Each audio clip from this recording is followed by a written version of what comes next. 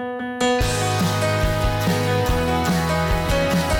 more than hope, I firmly believe that the United States is going to end the death penalty, and that someday we're going to look back and we won't even believe that we ever carried out executions. Pope John Paul II called it cruel and unnecessary. I thought that was probably about the best summary that you could do for the death penalty. And I think a big part of what I hope that I've been able to do is running the campaign that ended the death penalty in New Jersey by just going around the country and talking to the wonderful people who are doing this work around the country, to help them believe they can do it. Because at the end of the day, we've got to believe, right?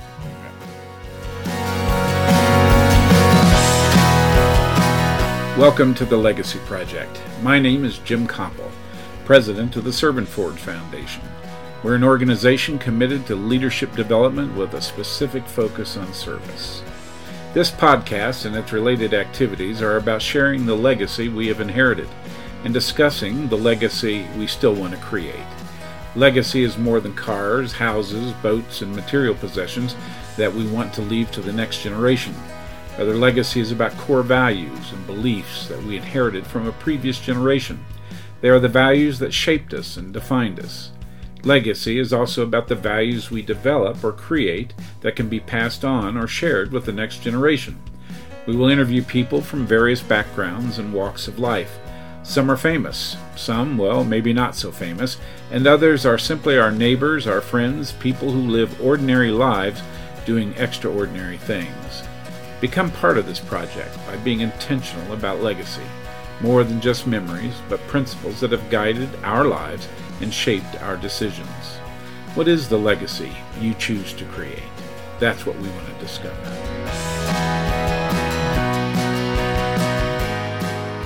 Okay, this is Jim Copple with the Legacy Project. And we have the honor and distinct pleasure today of introducing and interviewing Celeste Fitzgerald. Celeste is involved in the death penalty, abolishing the death penalty in this country, and she currently lives in Florida, where she works with the Floridians' Alternatives to Death Penalty. Yeah. Right, and she has an interesting background, an interesting perspective that I think many of you will enjoy and benefit from. So, Celeste, where were you born? I was born in Long Island, Nassau County, Long Island. So you were in the Northeast most of your life and career? Yep. Yeah. Born and raised in New York, and then moved to New Jersey when I got about 7 years after I got married. You have siblings? I do. 2 brothers. 2 brothers. What do they do? My older brother is just retired from a long career in insurance, and my younger brother is a sort of consultant for big companies finding people to work for them, but he's not a headhunter. I don't really understand what he does. That's true with most of our siblings. Yeah. I think my brother looks at me quite often, given the work I do. So you work in HIV/AIDS, police reform. You'll always have a job. Yeah. You'll always be employed. So what did your parents do? My father was an insurance executive, vice president with a home insurance company, and my mom was a homemaker. Stayed-at-home mom, huh? Stay-at-home mom. Yeah. So, what kind of faith tradition did you come from? I grew up Catholic. You grew up Catholic. So you're involved and have been involved and been very successful, actually, in the work to abolish the death penalty in this country, and particularly in New Jersey. Is that correct? Yes. Yeah. So what is it in your life or in your background that served as a catalyst for wanting to get involved in abolishing the death penalty? You know, I get asked that a lot, and I struggle to really understand why the death penalty spoke to my heart and why I felt like I ought to at least try to end it. And the best thing I can really come up with is that I've always been very sensitive to suffering. It is probably because, my father went to Jesuit schools, Regis and high school in New York City and Fordham University, and was on a racial justice committee in Fordham, and was always involved we had a lot of talks when I was growing up about civil rights and racial justice and just justice, social justice, in the Jesuit tradition, if you will. Mm-hmm. And so, just someone who, when I see suffering, I feel like I need to do something about it. I'm probably the last person that could ever go into service in terms of providing service, right? But I'm really good behind the scenes, trying to change policy. And I'm very impatient. I like to achieve change, and to do it very strategically and with a goal in mind, and to achieve that goal. I guess I shouldn't say I'm impatient now as an older person, but when I was younger, I was pretty patient. So were these the kinds of conversations you would have around your dinner table when you were growing up? Or yes. Those topics would often surface. Yes. And so you saw that exemplified in the values of your parents? Yes. Grandparents? Did you know your grandparents? Yeah. I don't, my father's father died very young. My father's mother, I now know, was quite involved in helping other people, particularly even though she had very little money after her husband died, single working mom in New York City. She helped some young girls go to college, and she would send them small checks. I have letters of thanks written to her. So, What about teachers? Teachers in the family? My teachers. I can't think of one. Isn't that awful? Huh. No. It's interesting. Yeah. And you went to Catholic school? I went to Catholic school. There was, I was in a sodality in grade school, St. Anne's in Garden City. And Father Farley was an influence. And where did you go to college? I went to college 1 year at St. John's. My dad got transferred, and I had been dating my husband. He flew out at one point, asked me to marry him, and I got married. So I didn't continue in college, although I did go back when I was working full time when my kids were a little older, and went to a year at Rutgers University. So you never completed a degree? Did not complete a degree. I have about 2 years under my belt. It's funny. Colleen, my wife, is in the same situation as you. She went to BYU, Brigham Young University, for 2 years. And in fact, she was under consideration for a presidential appointment and didn't get it because she didn't finish college. Oh, my. Yeah, which is just crazy. It's crazy, because given the contribution that she's made in the field and the contribution you've made in the field. Well, it never held me back. In fact, if anything, my work on the death penalty became so, all-encompassing that I actually had to stop going to school in order to continue the campaign. Yeah. So you write proposals. I write proposals. Yeah. How did you learn to do that? Proposals. My work on the death penalty, I was a real estate agent when I got very sick with a benign brain tumor. And the surgery was kind of a big deal, and it took me a while to recover. While I was recovering, that's when I got contacted by a man whose daughter was murdered.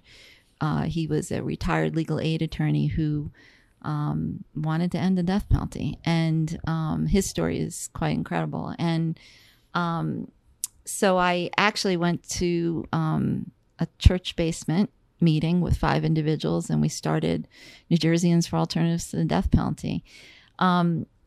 At that time, I had to go back to work. I had been a real estate agent, didn't want to go back to selling real estate. So I went and started writing proposals for KPMG. I was an administrator of a consulting practice there, but it was an engineering practice, and they needed someone who could write to help work with the engineers on big proposals. Yeah.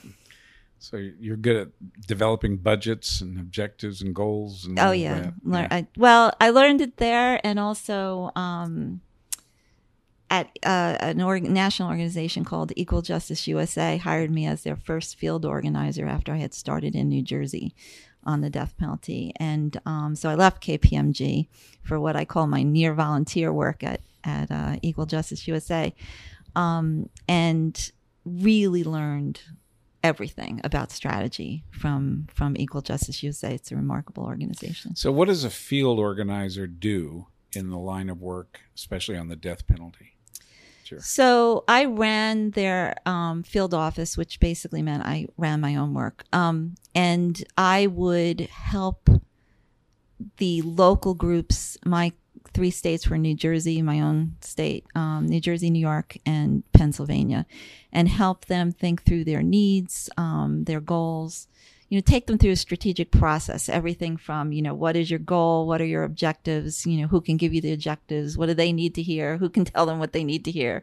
All right, now that you have the strategy, how are you, what do you need staffing wise and toolbox wise to get this strategy done? And then how do you fund it? Like through the whole process, your classic strategy process. It works quite effectively. So I'm curious, you yourself have never really had a family member or close friend facing the death penalty, or have you? No, but it's interesting you asked, because after I started working on the death penalty, I started in 1999. On September 11th, 2001, my husband's first cousin, was killed in the World Trade Center. It was a very odd crashing together, is the only way I can think of to explain it, of my work and personal life. Very painful for our family. And so I did experience that loss, and I was, I just adored her. Everybody did. She was a remarkable person. And then a few years after that, our pastor was murdered by the school custodian a few doors down at St. Patrick's Church in Chatham. And Father Ed was a big influence on me, and he had nominated me for an award. He had lobbied with me on the death penalty. Oddly, about a year before he was murdered, I had given a talk at a Catholic Charities dinner where I got an award that he nominated me for. And my talk was about what I had learned about human dignity from families of murder victims and from the wrongfully convicted. And I just, again, it felt like my life, my personal life and my professional life was kind of crashing together. I also knew Jose, the man who was arrested for his murder. Yeah. And he was sentenced under the alternative sentence because it was considered a crime with aggravating circumstances. It would have been a death penalty case. So how do you fuel your empathy, and your passion for this issue, this topic? I find in the Legacy Project, as we interview people, that their greatest joy is when they can bring their empathy or their passion together with what they do every day. Mm-hmm. How do you do that? It's actually a gift if you can marry together your passion and your empathy. I find that it brings me joy every time I think about a step that I have to take strategically or, in one way or another for work, where I am able to remind myself that the issue is front and center. And if I keep in mind the goal, what I'm trying to do and why, then I'll almost always make the right decision. If you put the people that are impacted at the center. And when it comes to the death penalty, I don't think that people really think beyond the person who's harmed and the person who has committed the harm to all the other impacts that the death penalty has on our communities. And further, I think there's a lot of assumptions about murder victims' families and what they want and need. So many, I've worked with, at this point, hundreds of murder victims' families over the last 20 years. And what I hear all the time is people tell us what we need. They never ask. So, when I meet these extraordinary people who, despite their loss, are speaking out and regardless of how they feel on the death penalty, every victim's family member I've ever met wants to make sure it doesn't happen to someone else, right? They're just incredible people. Same with the folks who are wrongfully convicted. Yeah. The generosity of spirit keeps me going every day. Yeah. Talking with Celeste Fitzgerald, who's working with the Floridians for alternatives to the death penalty here in Florida. She was very active in this work and largely responsible for helping develop legislation in New Jersey to find alternatives to the death penalty. So you're creating a huge legacy. What do you want your children to know about you?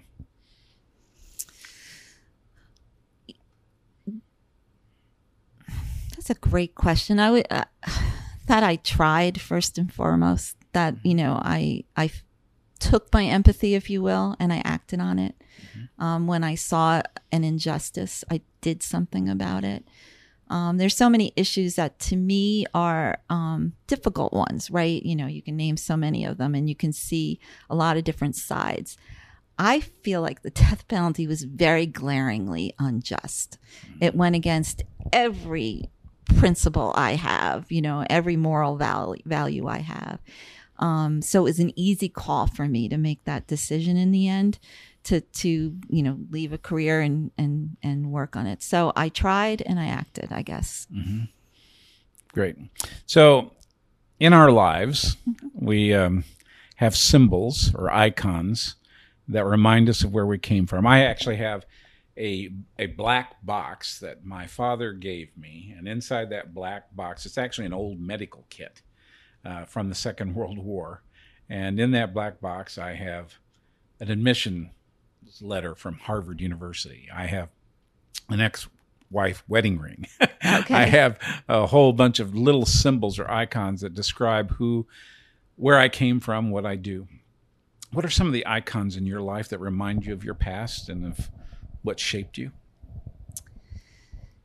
In 8th grade at St. Anne's School in Garden City, they gave each of us a plaque upon graduation.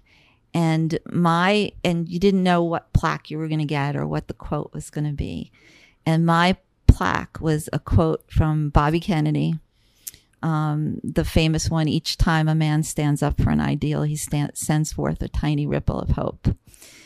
I still have it. Actually, my son has it. At one point, when he got his first apartment, I was so thrilled to see it prominently displayed in his bedroom. So for whatever reason, that plaque spoke to me in 8th grade and continues to speak to my son, Jeff, clearly. Hopefully he'll leave it to our grandson, his nephew, Alexander. Yeah, that's great. Yeah. That's a great legacy icon. I often define hope as that experience which pulls us into the future. Mm-hmm. And that's not an abstract idea. It's an experience where you give voice to it.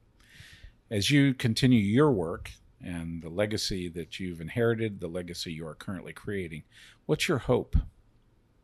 Oh, I more than hope, I firmly believe that the United States is going to end the death penalty and that someday we're going to look back and we won't even believe that we ever carried out executions.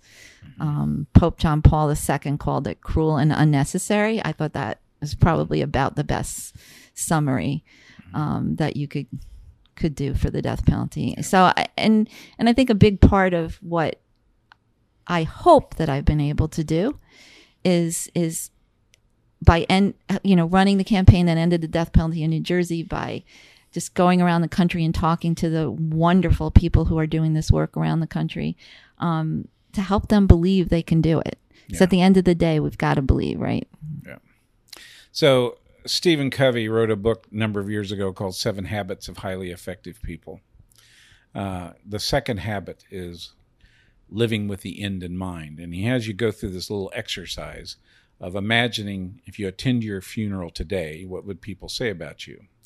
And then he asks you, if you had the opportunity over the next 10 years to shape what it is they would say about you, what would you want them to say 10 years from now? And so my question is, at your funeral, what do you want people to say about you? So I have a new grandson. So the only thing that comes to mind is that she was a great grandmother. It's so front and center. Yeah. What can I say? That little face, Alexandra, that she, at the end of the day, really what matters to me right now more than anything is that my kids would say that she was a great mom. Yeah. If my husband outlives me, and he probably will, because he's in great shape, that I was a good wife, and absolutely, I hope I'm a kick-ass grandmother. Yeah, that's great. I have a grandson who is 8 years old, and he said to me not too long ago, he said, "You're the best grandpa ever." And I said, "Well, how many grandpas have you known?" He goes, "I think you're the only one." Yeah. So it's a high standard, but that is a good standard to work for. Well, we've been talking with Celeste Fitzgerald, who is very active in the ending the death penalty in this country, and has had some great involvement and successes and met some incredible people. Okay, I've got to ask this because there are people who follow me on this podcast that know my passion for Bruce Springsteen. You've met Bruce Springsteen. I have met Bruce Tell Springsteen. me about that. Well, yeah, I was invited to table for New Jerseyans for Alternatives to the Death Penalty. I brought my son and his friend Mo with me, and Bruce's manager came up and said he would like to meet you, and so I got to ride on this very fancy elevator that I guess people don't get to go on in Madison Square Garden, where all I could think of is the Knicks go on this, the New York Knicks travel on this elevator. And I met Bruce and his band, and he actually handed me his playlist for that night, which was on a piece of paper, just handwritten. And he invited us to hang out on the stage in the background, and we did. Wow. Yeah, I've been to 18 of his concerts, and I'm impressed. If nothing else you've ever done, Yeah, I'm impressed. That's really my claim to fame. I mean, really, let's Do you still have the playlist? Let's be real. I don't. So the gal from New Yorkers Against the Death Penalty was a big Bruce fan. Uh-huh. I have to admit I was not. And so she was freaked out, and so I gave it to her. But I will say that when he saw us, he knew there was New York and New Jersey. He said, "So who's from Jersey?" Yeah. I was like, That's the right question, and you had the right answer. Well, Celeste, thank you so much for participating in the my Legacy pleasure. Project podcast, and I appreciate the work you're doing and the legacy you've inherited, but the legacy you are creating, and you're continuing to create it. And this is an important issue in this country. And I hope at some point we look back and go, what were we thinking? Oh, we will. Yeah. Trust me on that. Yeah, it's great. Thanks, Jim. Thanks, Celeste. To find out more information about this conversation and other Legacy podcast episodes, go to servantforge.org. Please subscribe to us on your favorite podcast app and consider leaving us a review. We want to hear from you. We want to get your ideas and your opinions. I have a new book that corresponds with the Legacy Project titled The Seeker, Bring Me the Horizon. You can find a copy of it on Amazon or your preferred book distributor. The book corresponds closely with these podcasts. The podcast episode was produced by Matt Erickson and edited by Carissa Erickson. The music is by David Hyde. Please look for a new episode of our podcast coming out soon. Remember, you have inherited a great legacy. You have an opportunity to create a great legacy. Engage your past to build a future.